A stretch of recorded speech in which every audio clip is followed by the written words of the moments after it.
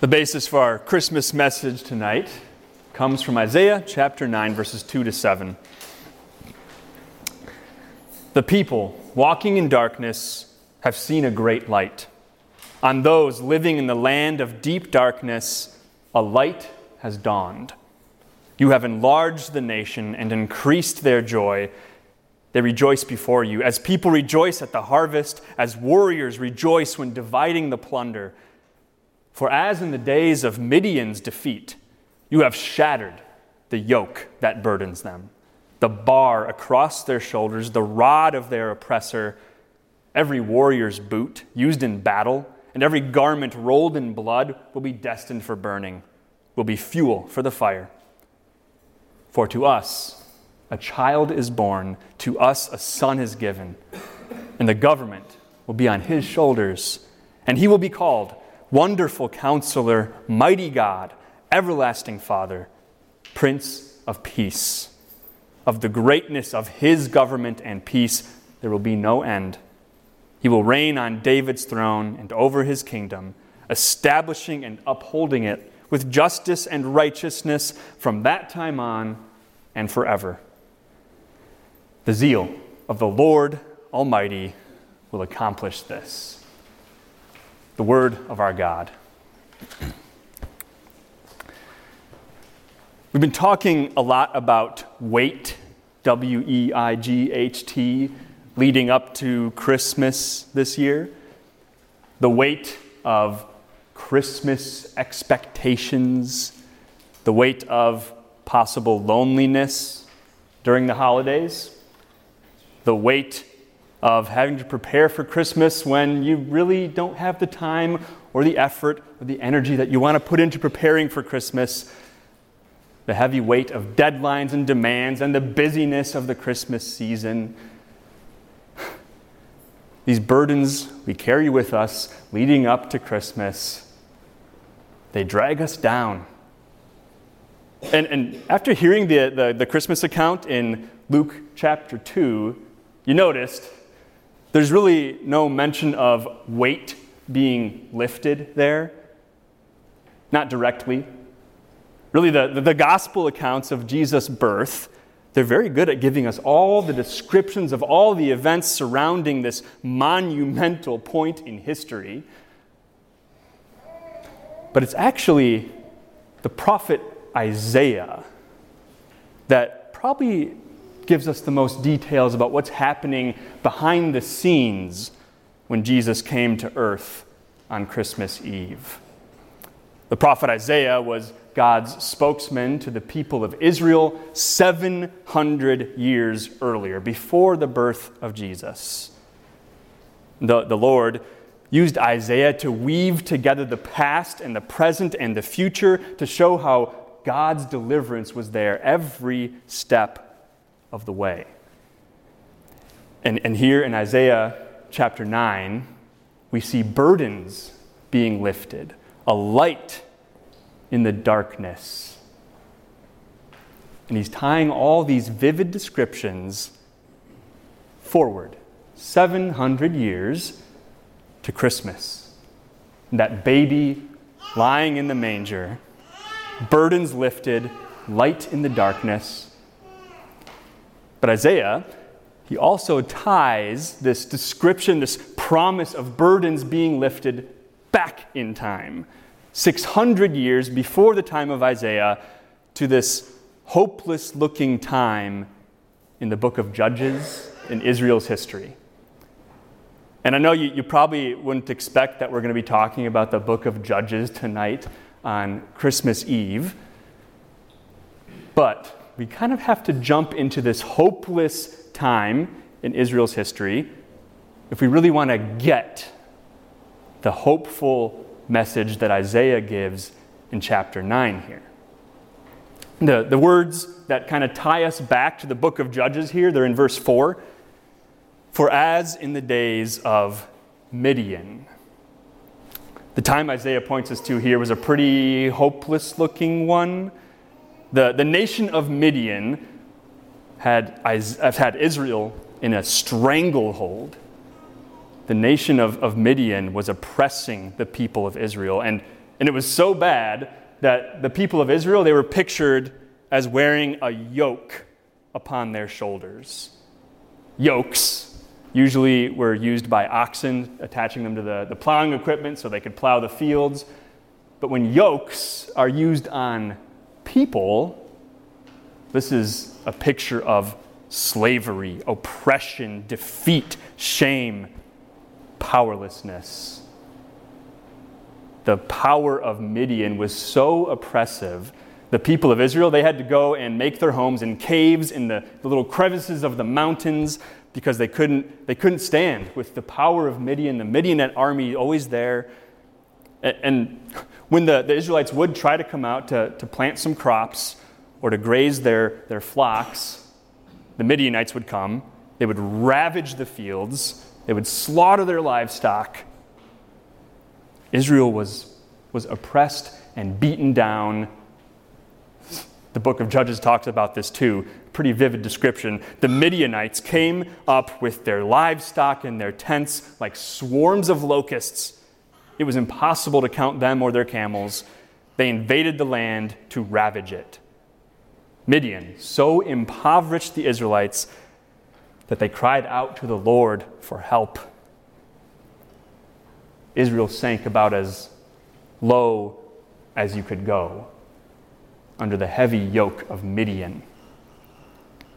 And when God answered his people's cry for help, well, it kind of looked like a dud of a plan. Looked like a plan doomed for failure from the very beginning. Instead of appointing the strongest warrior in Israel to lead the charge against the power of Midian, he chose a dude named Gideon, a guy with zero self-confidence. And Gideon even told this about himself. He said, "I am the weakest man among one of the weakest clans in all of Israel." Wow, that's really encouraging. And then God, for a fighting force for Gideon, he whittles him down to having only 300 soldiers. 300 against the might of Midian, this swarm of locusts. And instead of equipping this army of 300 with weapons, God commands Gideon to give them trumpets, jars of clay, and torches.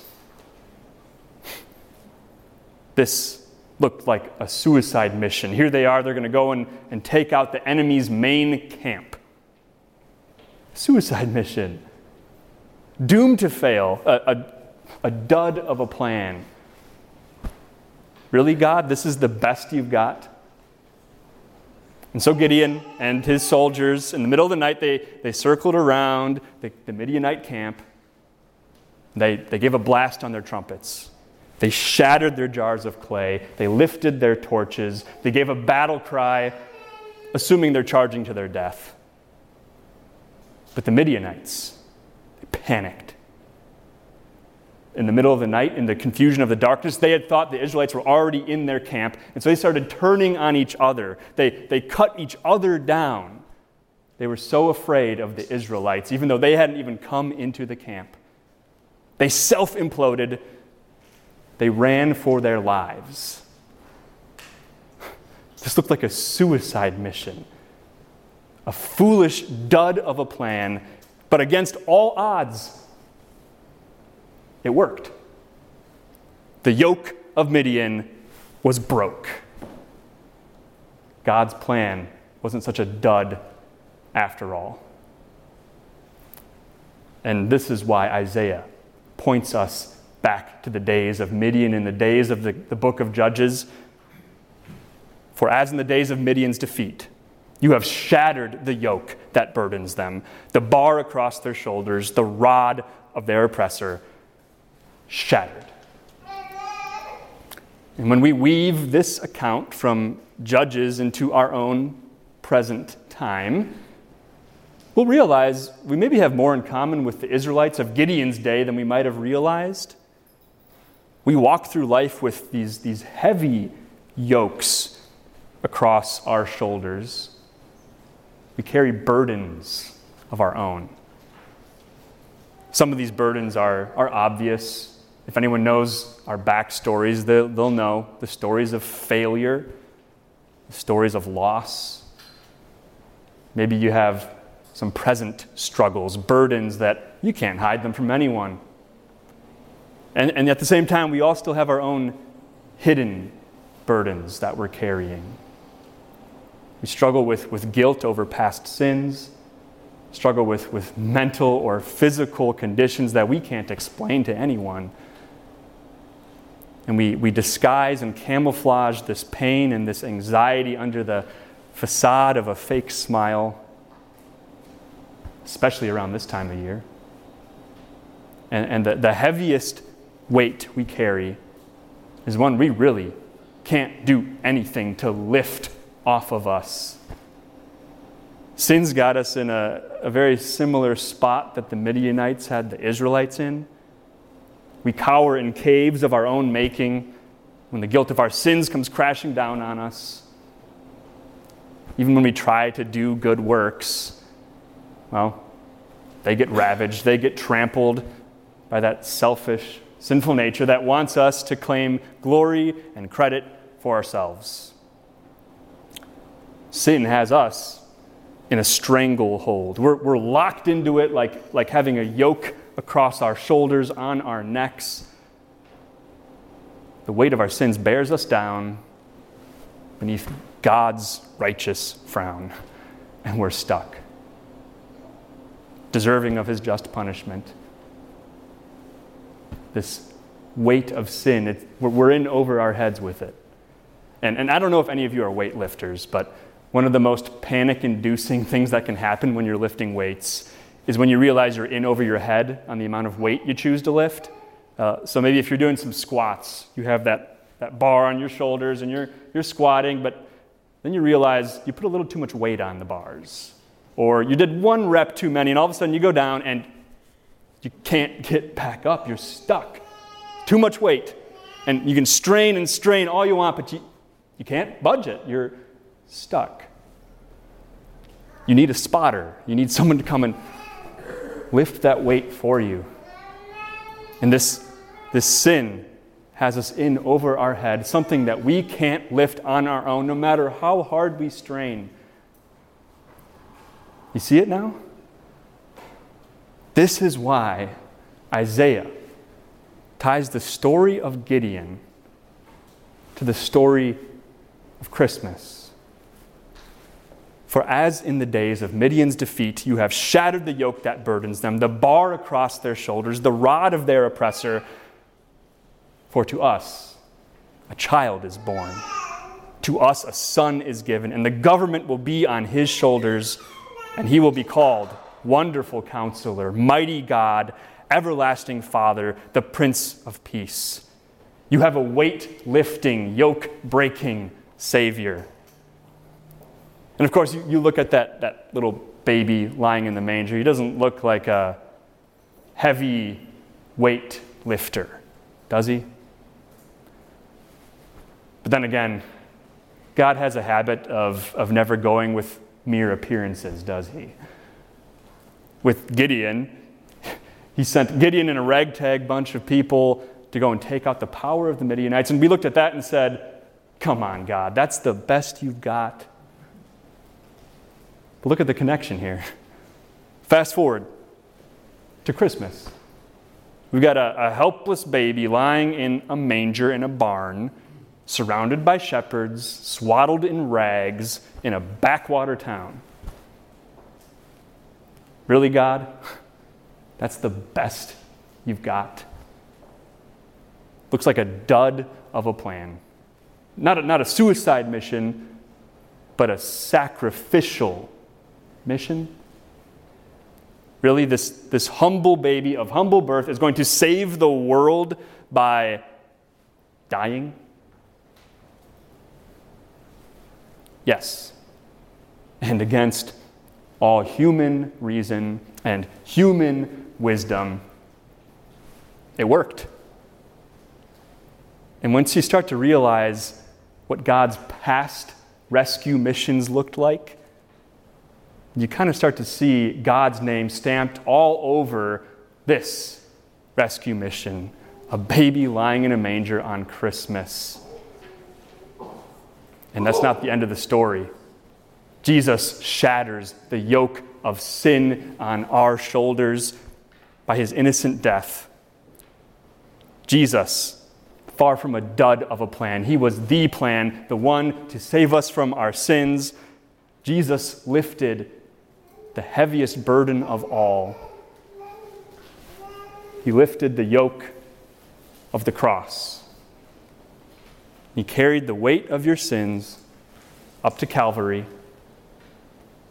And there when he said, "It is finished," your burdens were shattered, sins erased, the sacrificial mission complete.